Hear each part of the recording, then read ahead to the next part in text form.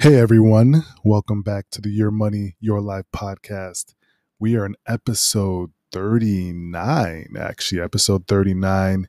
Appreciate you all for listening. If you are listening, wherever you're listening, of course you're listening.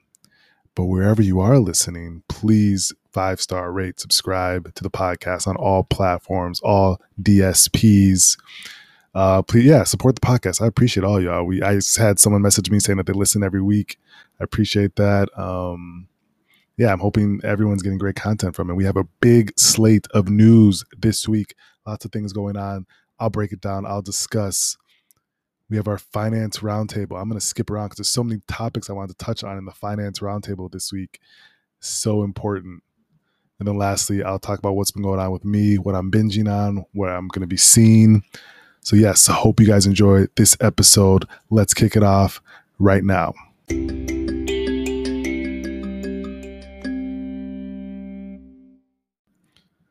What's in the news this week? Heavy slate, folks.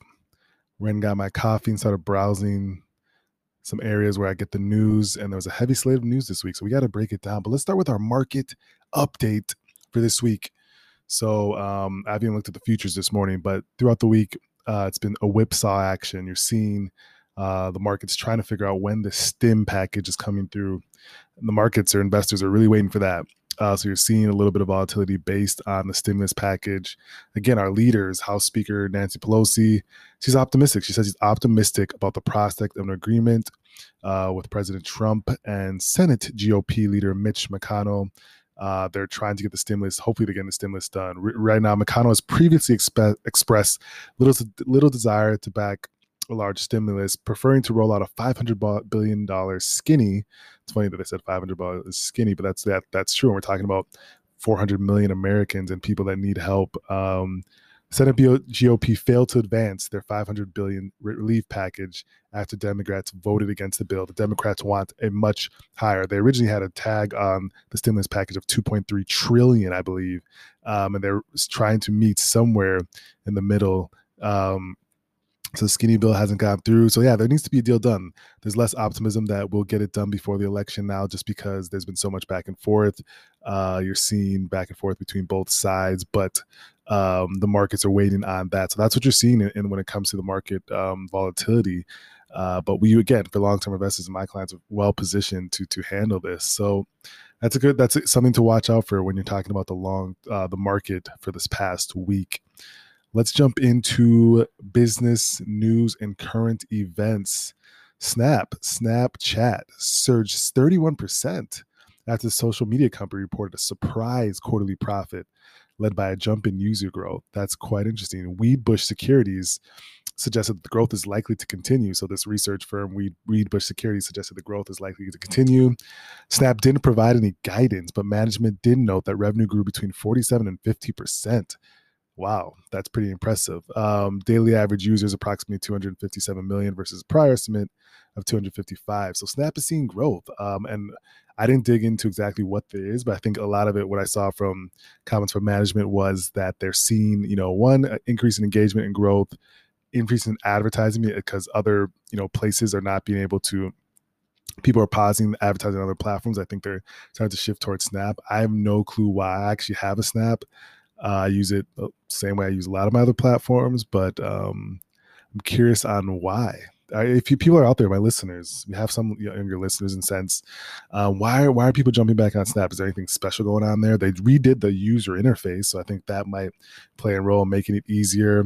I remember when all the big time celebrities, like I think Kylie Jenner and Rihanna, and a lot of people said they weren't going on Snap. They lost a lot of juice there, but it seems like the younger people are back on it and back snapping and doing whatever. So that's pretty cool for them in a sense. Again, obviously these are not endorsements to any of these securities. As a general disclaimer, do your own research, which some people will get to it later in the roundtable. Don't actually do research. They use hope for their investment strategy. So yeah, that's interesting. Let's talk more earnings. It was a big earnings week.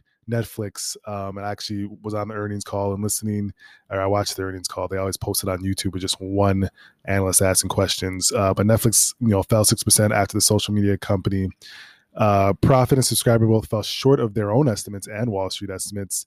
It was, mainly driven, I think, by, pull forward. They had huge increase in Q2 with everyone sitting at home and binging everything. So Netflix had a huge increase. Their numbers were eye popping. They're still on the year. They're still going to hit, probably their biggest year as far as subscriber growth ever. And this quarter was just a lot lower because of pull forward. They had brought in so many people during the height of the pandemic that they even estimated it was only going to be a 2.5 that they estimated, and they came in around 2.2 million new subscribers for the quarter, which is again slightly below their estimation. So the market's like, okay, but the stock's still up great amount year to date. So it's, again, for a long term perspective, we know what Netflix brings to the table. This is interesting stock to keep your eyes on. But I was on the call and listening to. They have such great stuff when it comes to the content that's coming out. I'm going to talk about one new show that I watch, but yeah, they have all their 2021. They noted in the shareholder note that their 2021 slate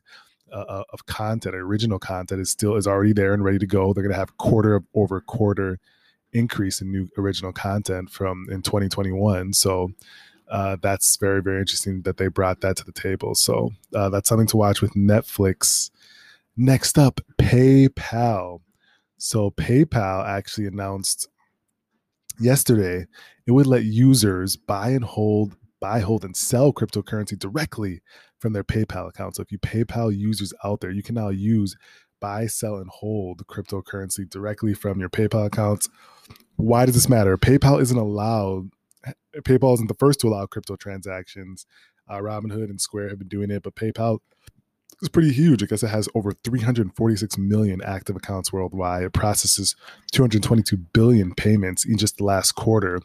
Retailers use PayPal. So if you're able to use cryptocurrency transactions through PayPal, that's a big, one of the big things for crypto and all these crypto crazies, I like to call them, is that the crypto crazies just want mass adoption. They want mass adoption with cryptocurrency, and that's will help drive, the different price, and then mass adoption helps drive what the prices. And so when they're seeing more mass adoption from mainstream retailers, mainstream fintech companies, that is helpful for the cryptocurrency ecosystem as a whole. And so that is something to watch out for. So PayPal jumping on board is quite interesting. And it's even more interesting that the Fed, Jerome Powell, the Fed chair, said that the U.S. is keen or open to creating a digital bank currency.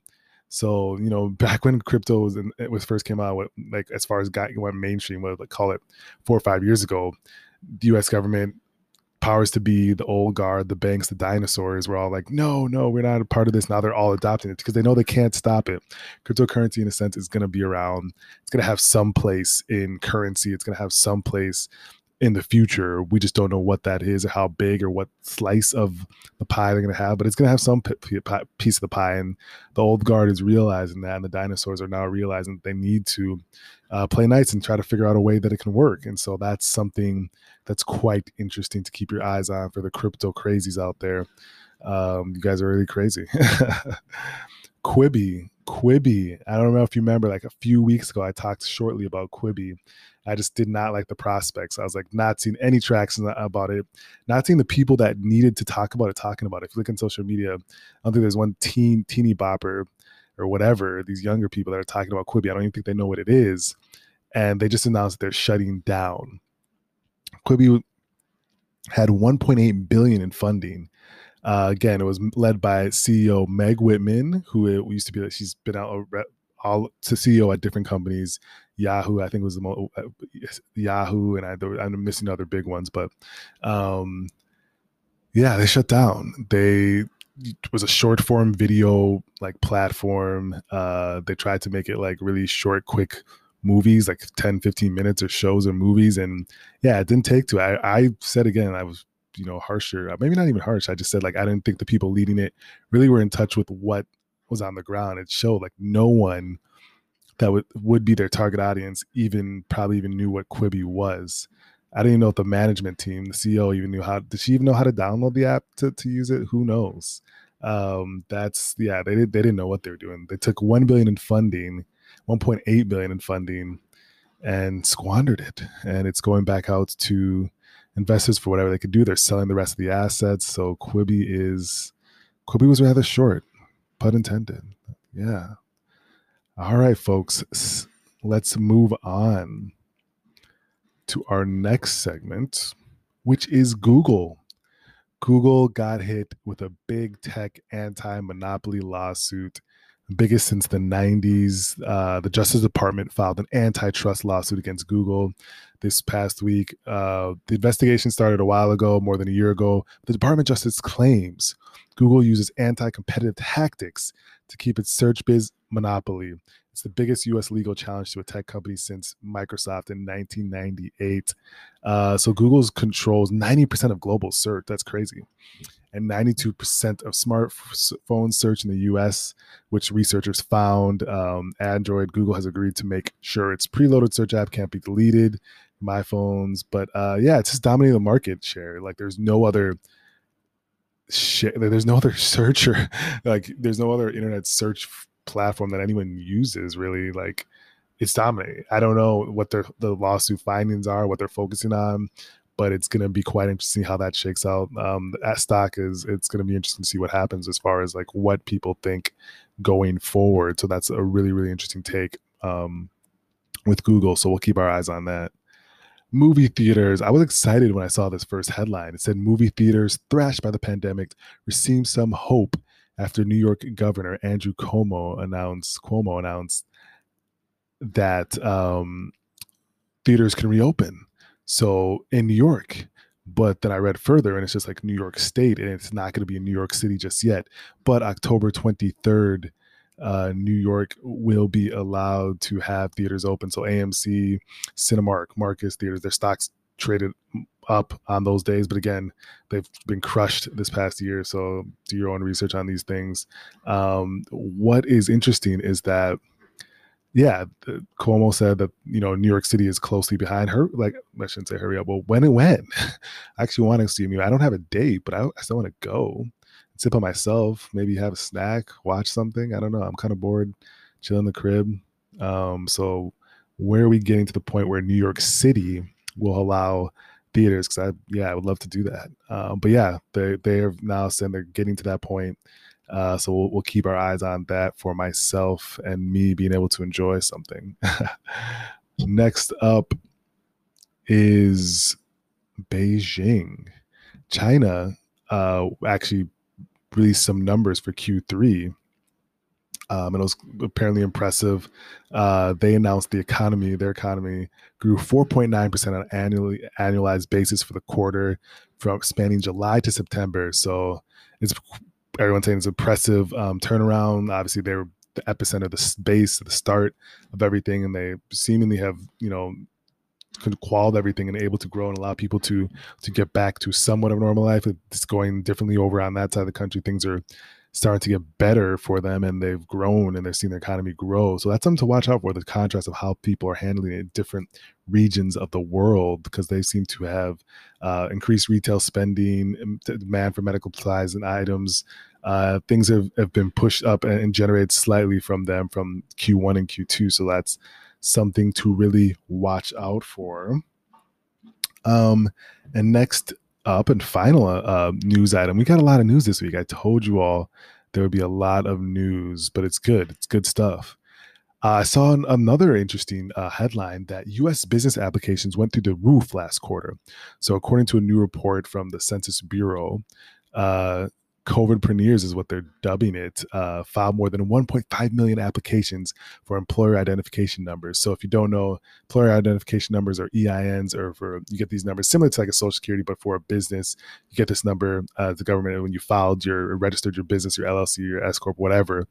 And it's a huge increase, not just from Q2, but also a big increase from last year when there wasn't a pandemic. So in late September, business applications were past 3.2 million for 2020.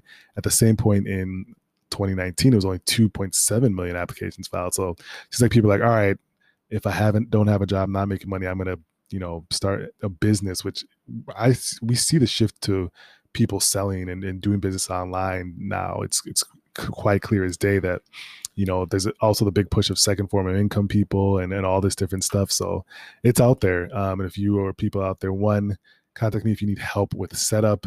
Obviously, I do some great things when it comes to retirement plans for businesses. A lot of my great handful of clients that have able to provide their business, their employees with retirement plans and benefits for retention. So it's a great way to get that set up. So let me know if you or your business definitely needs help with that. It's a good way to retain strong talent within your business. Whew, that's a lot of news, folks. That's a lot of news that we just dissected. It was fun though. It's always fun. Next up, we're doing the finance roundtable, so stay tuned in.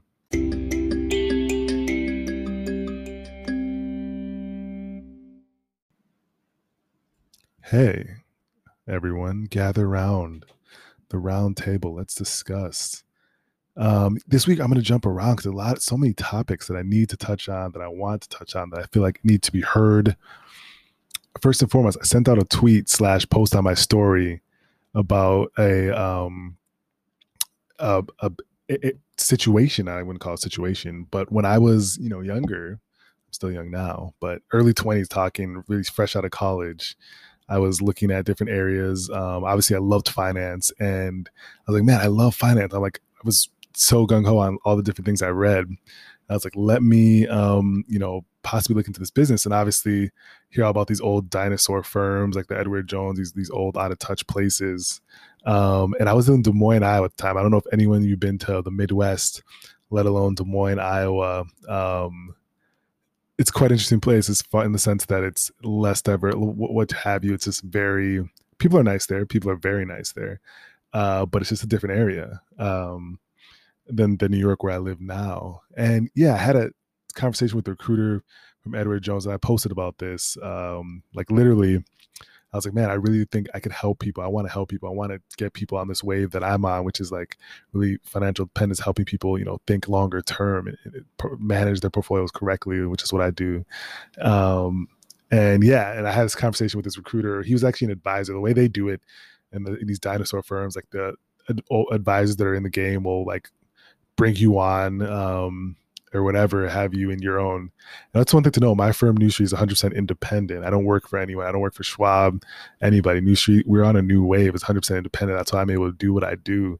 But so back to the point, this guy, we had a conversation about being advised. We talked about the normal coffee chat interview stuff, like, oh, how does it go? How do you do it? And he did make a comment that I'll never forget.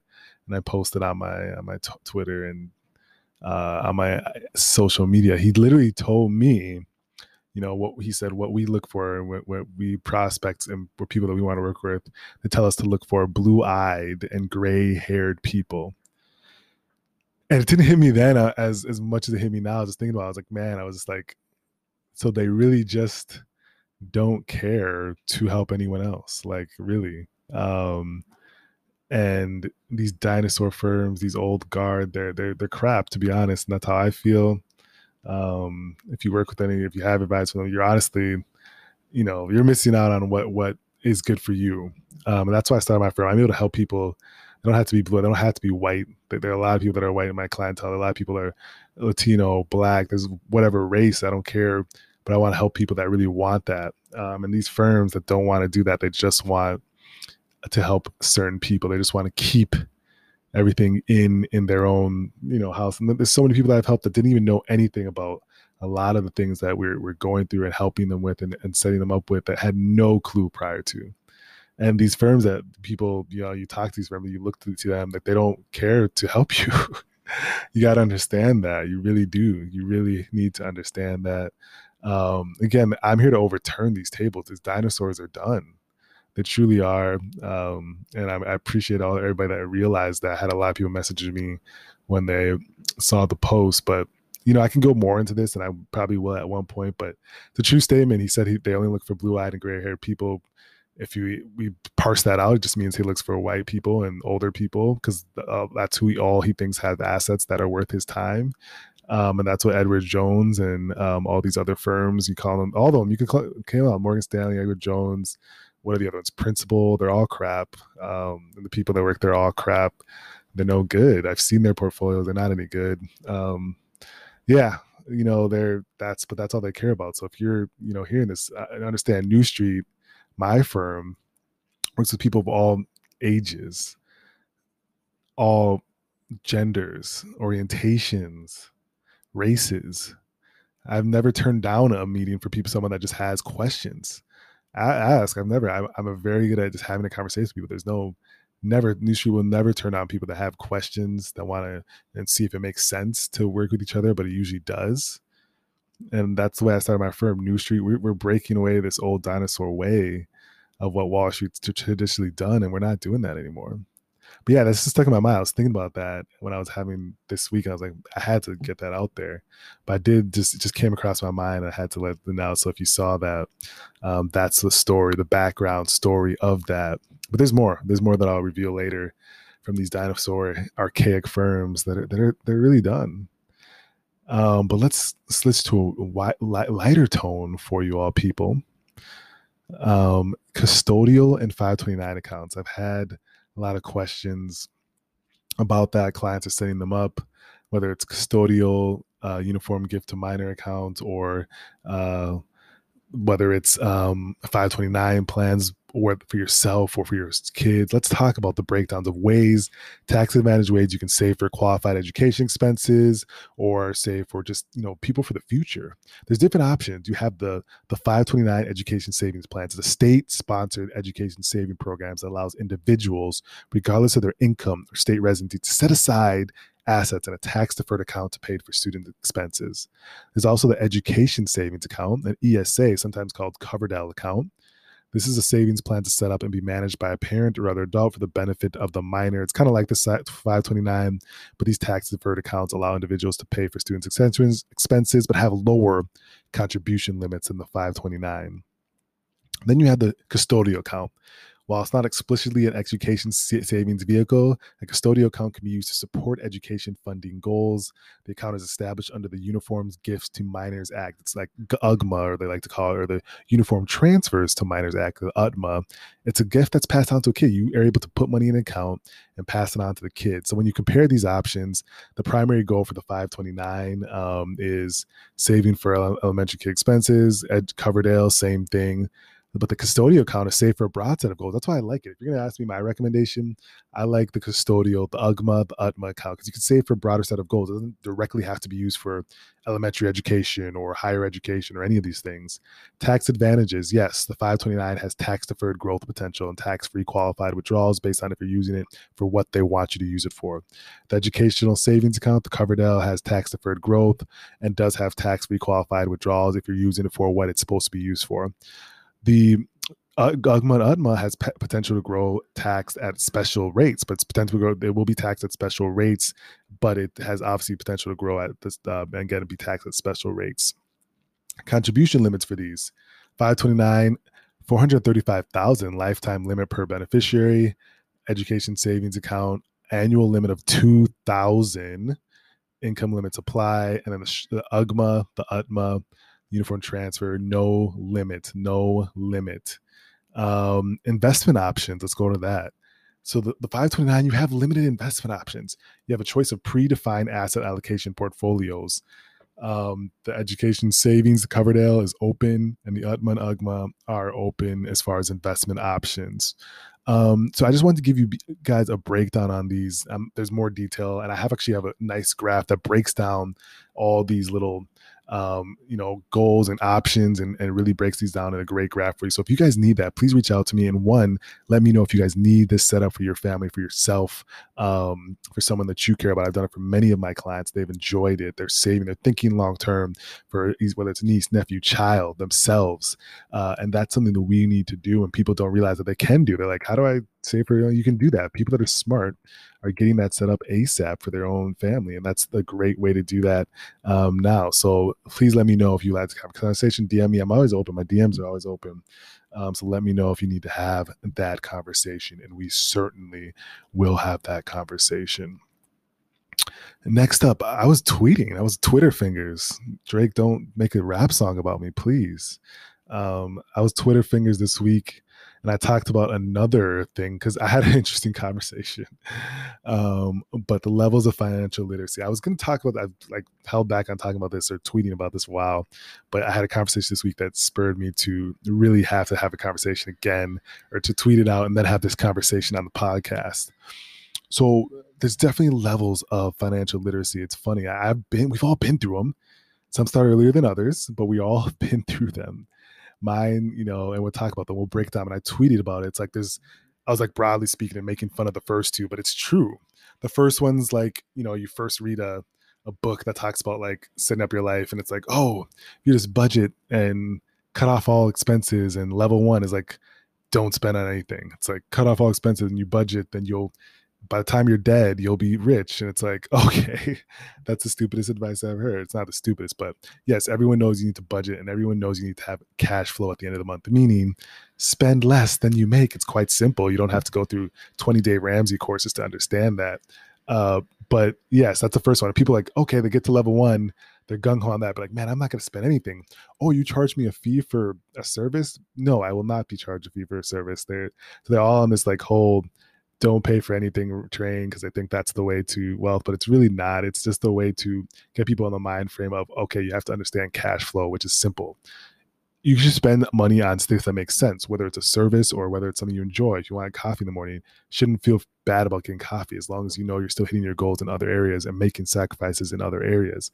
So this whole train of, they read a Dave Ramsey book or Susie Orman book, they're like, or that other book by that one guy that says he'll teach people to rich. You're not going to teach people to rich. You're teaching people to sacrifice stuff that you make seem important. It's sacrifice what you think is important for yourself, and understand that that's the template for people that want to retire, which is good at a certain time, right? So everyone should be able to retire at 65 or whatever. It's not like that difficult. If you follow simple steps, you should be able to. Again, and so that's this thing is like, okay, you just never spend, but then you don't increase your income, but you just never spend on anything, then you're going to be able to retire by the time you're 80 and old as shit. That's the dumbest thing I've ever heard. And then people get to level two where it's like, oh, okay, wait, so I've saved up money and I have passive emergency fund, like, oh, now it's investing, like I'm going to get rich off investing. And then they like think that they're going to be rich off investing, so they hear a little bit about investing, they read a couple of books, they watch a couple of YouTube channels. Now they think they know everything about investing, and they're going to trade and invest their way to wealth. Again, not a smart move. You're not going to trade. You're not going to invest your wealth. It was a funny conversation I had with someone that they were in all these group chats that they saw these people that were like posting and stuff, like all these Forex and trading things. These people swing trading, they're posting stuff to get you into their groups, to have you buy for their trading advice or whatever, when they're not making, like they're not, if you look over any prolonged period of time of people trading, if they were doing so well at trading, why are they still trading? If you have made enough money to not trade, you wouldn't be risking your capital trading. You'd just be sitting back. But they're doing it because it's, again, soliciting people to buy into these things, to pay the entry fee for things that is not sustainable. You're going to, yeah, sure, if you trade and get lucky on fees, you'll get a couple lucky ones, but then you'll have one that's really, really bad that blows up your account. That's why these people understand. But this person, they lure you in with these, oh, we made X, Y, Z or this. It's not a good strategy to start a trade or swing trade your way into wealth. You're not going to do that. You don't know anyone that's done that. If they did that, they wouldn't still be trading. They would just be relaxing and just putting their money in a longer term aspect horizon. That none of them has done that.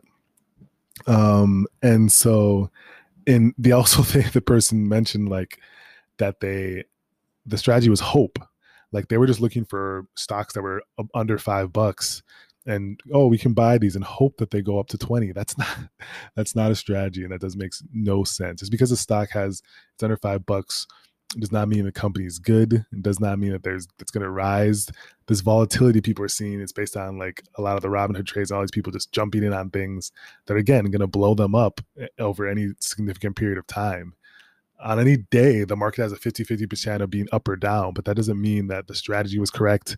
That doesn't mean that the framework or the thought was correct. Hope is not a strategy for investing, especially in these new times of these swing traders. So again, I have to slap around these people because it's still prevalent, especially when they bring it to me. I'm just going to rebut them because it doesn't make sense. All my clients are in diverse portfolios that are going to keep bolting well for periods of time that we're looking at when whatever account we're looking at. So again, keep your head on the swivel for this. And the third level of literacy, which I think is the one that I want everyone to get to, is you have to understand, we understand that life, people work jobs they don't like, they're whatever, but the key or whatever is to get to a place where you're working in something that you're passionate about and you're getting reoccurring cash flow, reoccurring income, whether it's a salary, if you own a business, it's cash flow, it's the business income, you're getting reoccurring cash flow, something that you love, and you're providing a service to a lot of people and it's reoccurring, and that's what you use to invest over a long period of time, that cash flow in different accounts and tax advantage accounts and investment accounts over a long period of time, or other investing options. That is level 3 of literacy. So it's funny, it starts at level 1, people like read a book, a simple book, like, oh man, so if you really just like budget and save, you'll be rich later. Okay. Then they get to level 2. It's like, wait, you can actually invest? What does this mean? And they start going crazy on like trying to trade their way to wealth, which won't ever happen. And then they finally, hopefully, most people don't get to level 3. They get stuck on level 2 or level 1. Once they realize level 2 doesn't work, they just forget all about this stuff and they get discouraged. But level 3 is where you're like, all right, I need to create value in my life, whether it's through your job. You need to be a valuable person, whether it's through your job and you get promoted and get increased income and cash flow, keep expenses low enough where you have cash flow that's invested over time.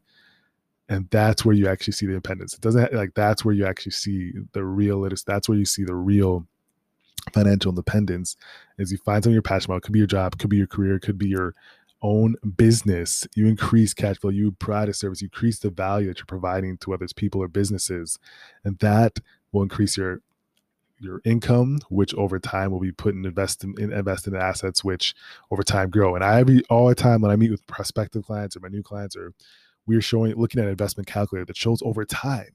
We're not looking at a short horizon. People actually have to look at things in context, which is historical context, or investment calculator that shows what you can do with compound interest over time in years. We don't have to look at it in a 1 week period. We can look at it in a 10-year period, a 20-year period, of decades. If you're a younger person, if you're looking at the 65-year-old framework, then you shouldn't be retiring until 35 years from now. Which, if you look at what compound interest and saving over time does, that's where you're really seeing the actual value add from a lot of investing, right? So I even have a graphic that I will, if you want this graphic, please let me know. But I've gone through this before in talks, but it's showing what happens. So if you're age 30 and you put away $550 per month at a 7% average hypothetical annual return, at age 30, if you just do that, $550 a month, that doesn't sound crazy to me. But if you do $555 a month and you're 30 years old, by the time you're 65, that'll be nearly 1 million. It'll be 990,000. If you start doing that age 35, it's 670,000. And if you start doing it at age 40, by the time you're 65, it's 445,000. And if you start doing it at the age 45, by the time you're 65, it's 285,000. So that's why like people starting early, being diligent and having a plan is much more beneficial for people than trying to do any of the other things. Like, and if you increase the savings amount, which 550, if you're creating value through your job, through your business, and you increase the savings amount, then you're really hitting numbers that are faster and earlier, especially if you're starting earlier. If you increase obviously the return amount based on having some of the expert manager strategy, that's possible to increase those numbers more.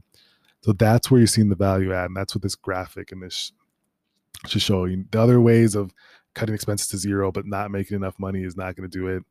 Trying to trade your way into quick wealth, not going to do it. This is the actual level 3 that I love for everyone to get to. And we all, so hopefully people understand that, because really it's all those other ways are just going to lead people down a way that they don't want to go, to be honest. But I thought it would be interesting to say that. So please let me know your thoughts, comments. Love to hear it. It's a longer roundtable this week because I had a lot. But I hope you guys enjoyed some of this information, and let me know feedback. DMs are always open.